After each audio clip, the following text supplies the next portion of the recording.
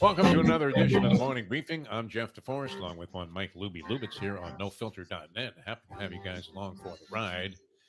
But we throw this term around a lot, and it seems to be applicable to virtually anything that I've attempted in life and/or tried to endeavor to accomplish. And it is especially true. I don't know about you, Lubie. I guess you have only one failed marriage in the background there, and you got married again, and people, it was a buzz at the wedding. It was, very nice, gracious of you to invite us, even though we were kind of more like hecklers than we were guests at your wedding. And, the word Meshuggah surfaced a couple of times. Like, why is this guy doing this? Has he somehow gone Meshuggah?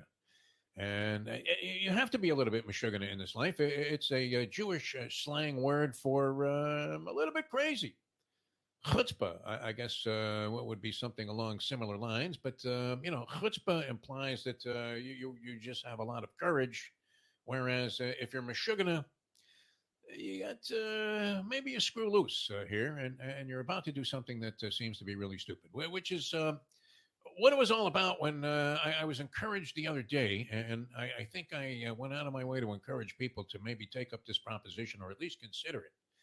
And that is, first we had the idea that maybe Arizona was a good bet to win the World Series of the two teams that were 50-1 going into the postseason. Now, this isn't before the regular season starts. If you were an Arizona Diamondbacks fan and they offered you 50-1 for your team to win the championship that year, you might have said, right, I'll be a little bit Meshuggah. I'll go ahead and I'll take a shot with that. But if you were looking before the postseason, I mean, you only had 12 teams in the field. So, there was a 1 in 12 chance, technically, that your team was going to be the right one. So the odds proportionally would have been 12-1 for, you would think, everybody in the field if all things were equal, but they weren't. This is sports. And so you were getting 50-1 on the Arizona Diamondbacks. And what we've realized as the Diamondbacks are now trailing a red-hot Philadelphia team where everybody is hitting home runs. I think Dave Dombrowski has 2 home runs so far in the series. But they are finding themselves in a 2-0 hole, and you realize it's almost impossible to boot home that 50-1 shot. Really, I mean, there's a reason that the odds are so prohibitive on a team, and that you're getting such a generous payout. And the bookies love it when you start betting these kind of long shots, right? Hey, Lo, can you believe this? Hey, what's the Diamondbacks 50-1? So I've had this experience where I've tried to boot home 50-1 shots. I'm sure you have too, even though we're thinking that most people in general find gambling to be a losing proposition, and seldom do these sort of things work out. But when they do, it's absolutely magnificent. It's unforgettable. It's the kind of thing that you shall need. And you're trying to impart some kind of wisdom to them, and you say, hey, you know what, little Johnny? There was a time that I bet this horse at 50-1. And I remember distinctly seeing a horse on the track. I was in Atlantic City at the time in the Borgata Sportsbook and Racebook.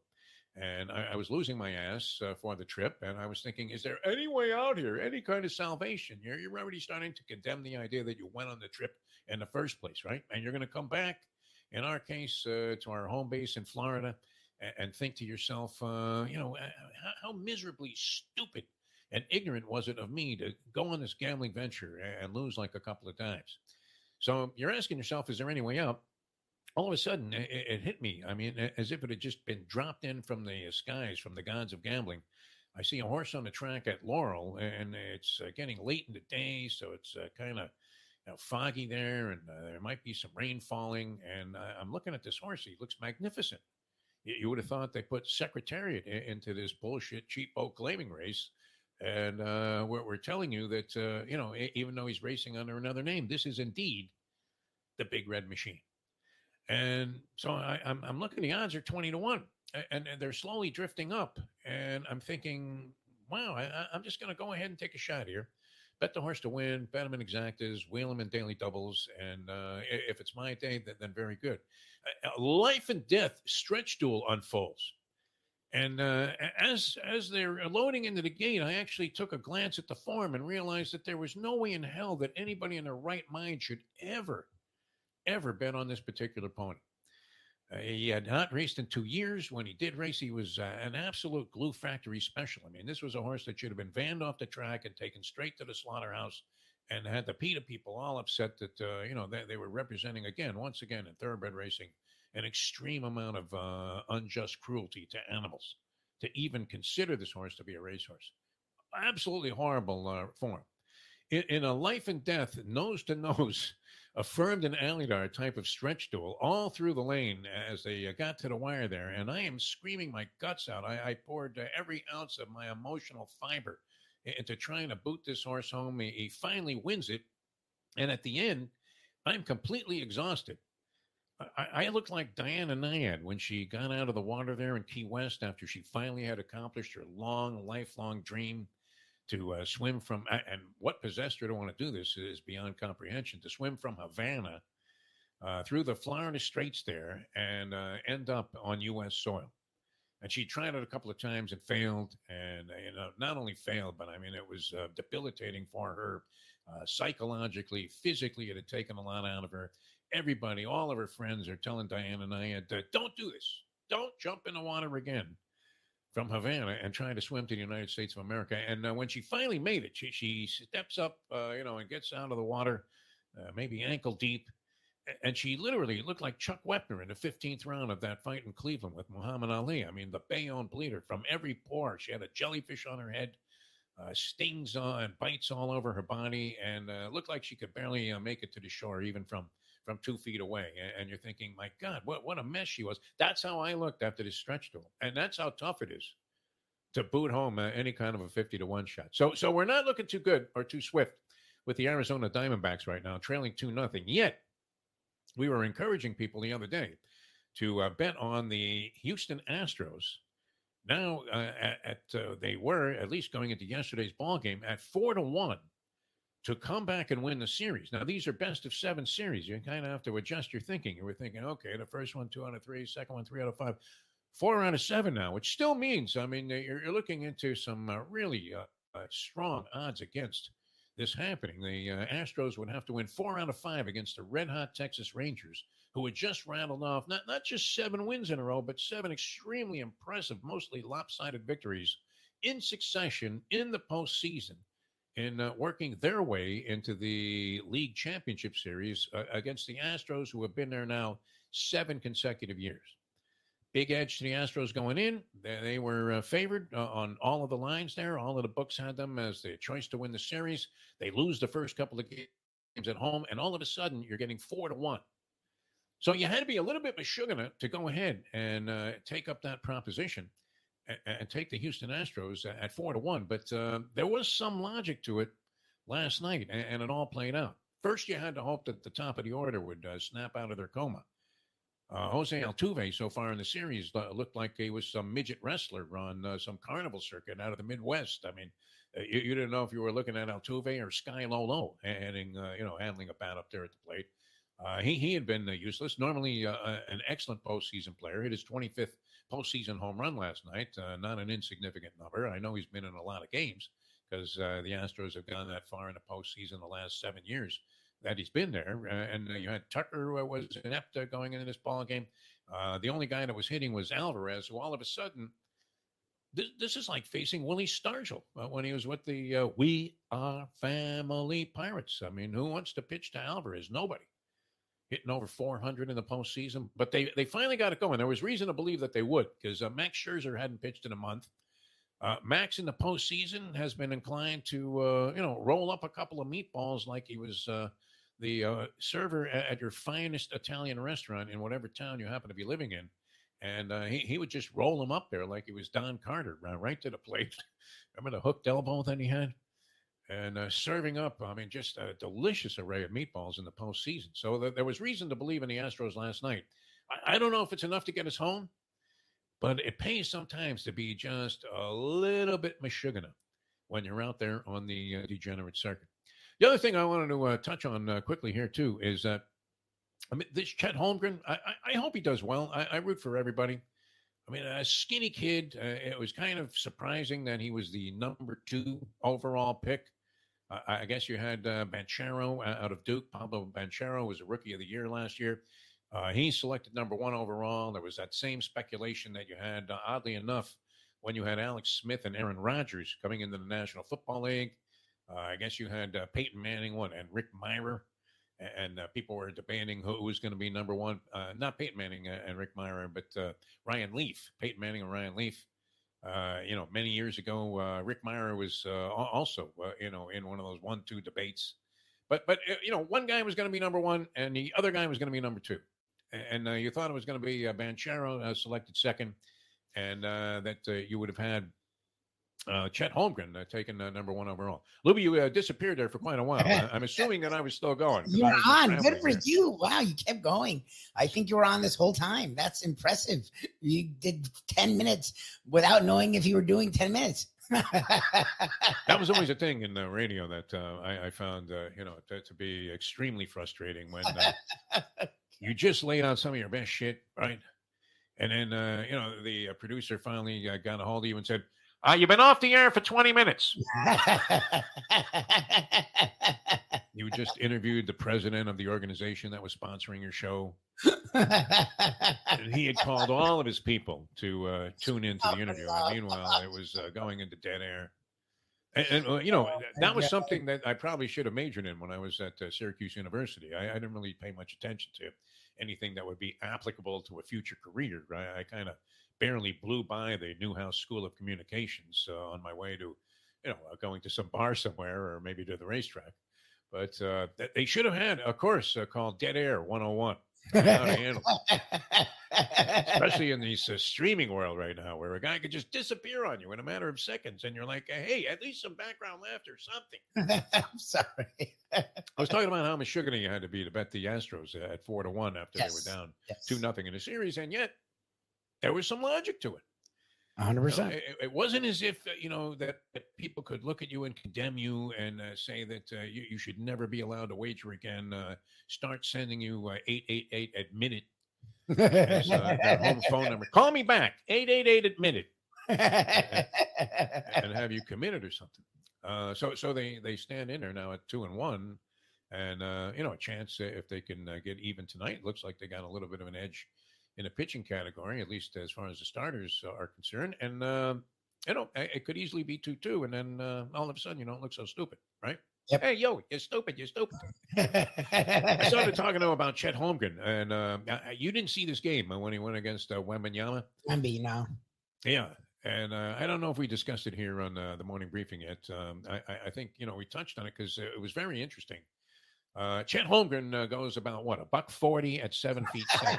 I think he's more than 140. He makes Manute Bol look like Butterbean Esch. Manute Bol looks like Haystacks Calhoun. Speaking of old, archaic references to wrestling here on the show, and skinny as a rail, and of course he had that bizarre microfracture injury. Yeah. Took down Blake Griffin. Who else had the micro? I know T-Mac got it years ago. They say here, and again, this isn't that different. At 7'1", he's 208 pounds. There is no way. I would sooner believe that Donald Trump was 215. I mean, he's 7'1", 208 at 7'1". 208. Very thin. He should be like 260 to 280. How many times is he going to ask that question? You play any basketball? Yeah, 100%. I mean, you see him, you assume he plays basketball. No, I mean, he is thin. But, I mean, apparently it's not like, I guess if you go to Gonzaga, right, isn't there a chance that a lot of people make fun of you? Just naturally? Where do you go to school? Gonzaga. Gonzaga. It's insane, right? I mean, they used to be known years ago, and this was before you were born, but there was a show called GE College Bowl. And Gonzaga was always like the bunch of smart kids that would win the fucking thing. They had nothing to do with basketball. It was inconceivable that they would ever be good at the game. And then Mark Few came along, and even though he can't win a championship, is that one where he goes to his grave having never won the title, no matter how many times they've been favored? And then when they're not favored, like this year when they were just kind of okay, then everybody, all the wise guys start saying, hey, you know what? You better watch out for Gonzaga. No, you don't have to watch out for them. They're going to be knocked out in the second round by some schmank team like Fairleigh Dickinson. What are you talking about? Anyway, anyway, with Holmgren, I think Adam Silver's going to have to address this. They're going to have to institute a rule that's been eliminated in boxing forever, and that is the 3 knockdown rule is going to have to be in effect. Because this guy hits the floor more than Jerry Quarry. It's incredible. That series of fights when Quarry was getting annihilated on ESPN Classics to the point where they had to consider stripping the network from all of basic cable. Because, people were complaining, hey, I can't watch this network anymore, man. Jerry Quarry gets his shit beat out of him every night. Isn't that why they took it down? I think they did. But Wembanyama, who was not exactly like a giant physical specimen, but certainly looks like he has the possibility or the capability of developing into a bigger man. Even though, what his ego like? 7'5"? What is this Wembanyama at? I mean, he's going to be 7'4", 240, I'm going to say. 235. 235. What is he is weight? 7'4". They have him at 7'4", 210. 210? He's 3 inches taller and only. So then Holmgren is like he's lucky if he's $160. No. Yeah, Holmgren's probably. You're right. Holmgren's probably like 175. Holmgren looks nothing like Wemby's. At least has some some definition. Chet Holmgren looks frail. What's the guy's name? Fundora, the boxer who's like 7 feet tall and he's like a bantamweight. Weighing 118 pounds. He just lost recently to, he was upset by a guy as he was about to step into the title picture. But the Towering Inferno, they call the guy. And he's surprisingly that he weighs like 160 or whatever it is that they list him at. But I'm thinking Holmgren, they're going to have to do something though. I mean, he has a chin like Tommy Hearns. He really does. Down goes the hitman. 6, 7. You all right, Tommy? You okay? You want to keep going? 7-1. But I've never seen a guy hit the deck so many times as Chet Holmgren did. I hope he makes it through this first season. Yeah, exactly. I know Blake Griffin went on to have a good career, and there have been others that have overcome this microfracture. Mm-hmm. But and he seemed fine. I mean, he kept peeling himself off the mat there, but he ended up, he had splinters in his chest by the end of the night. He was on the deck more than Dwayne Wade was in his rookie season. Exactly. At least Wade was doing it by acrobatic, drives to the basket. This guy was just getting flattened by Wembanyama. Talk about the atomic elbow. Wow. All right, so we'll watch that develop as the NBA season is upon us here. And does it tip off tonight, the NBA season? No. It's closer to Halloween. Next week sometime? Next couple weeks. Very good. All right. We'll get into some college football on the show tomorrow. We had some selections, too, from our good friend Brandon Lang. Tuesday, October, so a week from this Tuesday. So this upcoming Tuesday is when the season starts. Then we have everything going at the same time. Yes, we will. Yeah. Literally spawning heaven as there is so much action that you wouldn't be able to possibly keep up with all of it. Brandon Lang, though, gave us a couple of selections here. We'll get into more of it tomorrow with our Degenerate Friday picks. Yes. And handicappers on the program here. But Lake's Army getting 30 and a hook from LSU. What do you think? Yeah, why not? I mean, LSU, his offense has been good, but his defense hasn't. So you never know. Maybe Army could slow down the game. Little look-ahead game. The big game on the slate is what? Ohio State and Penn State this week. Yes, the top 10 matchup. Everybody loves Penn State for some reason. I don't. I like Ohio State. I don't like Ohio State, but I feel like Ohio State at home. Penn State hasn't proven anything. They've been average. They haven't played anything. Don't they always just seem like they're going to be a slow, plodding bunch of thugs? They still are. Even whether it's Joe Pa or Bill O'Brien or James Franklin, their offense always is they run the crap out of the ball. That's their whole offense. Linebacker yeah. I mean, they line up 4 across there, and usually guys that eat glass before the ball game to get inspired. But the rest of the team is uninspired. You would have to say. I don't know. I haven't seen them play yet this year, so we'll see how that one goes. Ohio State looked like it got a little bit more polished up on offense. As the cliche goes, we've cleaned a couple of things up. But it did appear that they were more efficient offensively than they were earlier in the season when they were staggering around, and they were very lucky that Marcus Freeman was the coach at Notre Dame because it may as well have been Jerry Faust. Exactly. Unbelievable. Because, they were lucky to win that game, Ohio State against Notre Dame, as they pulled it out in the last second. All right, we have to run. Thanks so much for tuning in. If I seemed like I was doing some kind of mime actor early in the show, that was Not by design, but those are the unfortunate technical circumstances that you're subjected to in this new streaming world. And I will see you on the next edition from Mike Lubie Lubitz, the Morning Briefing. I'm Jeff DeForest. Thanks for tuning in, everybody, here on NoFilter.net.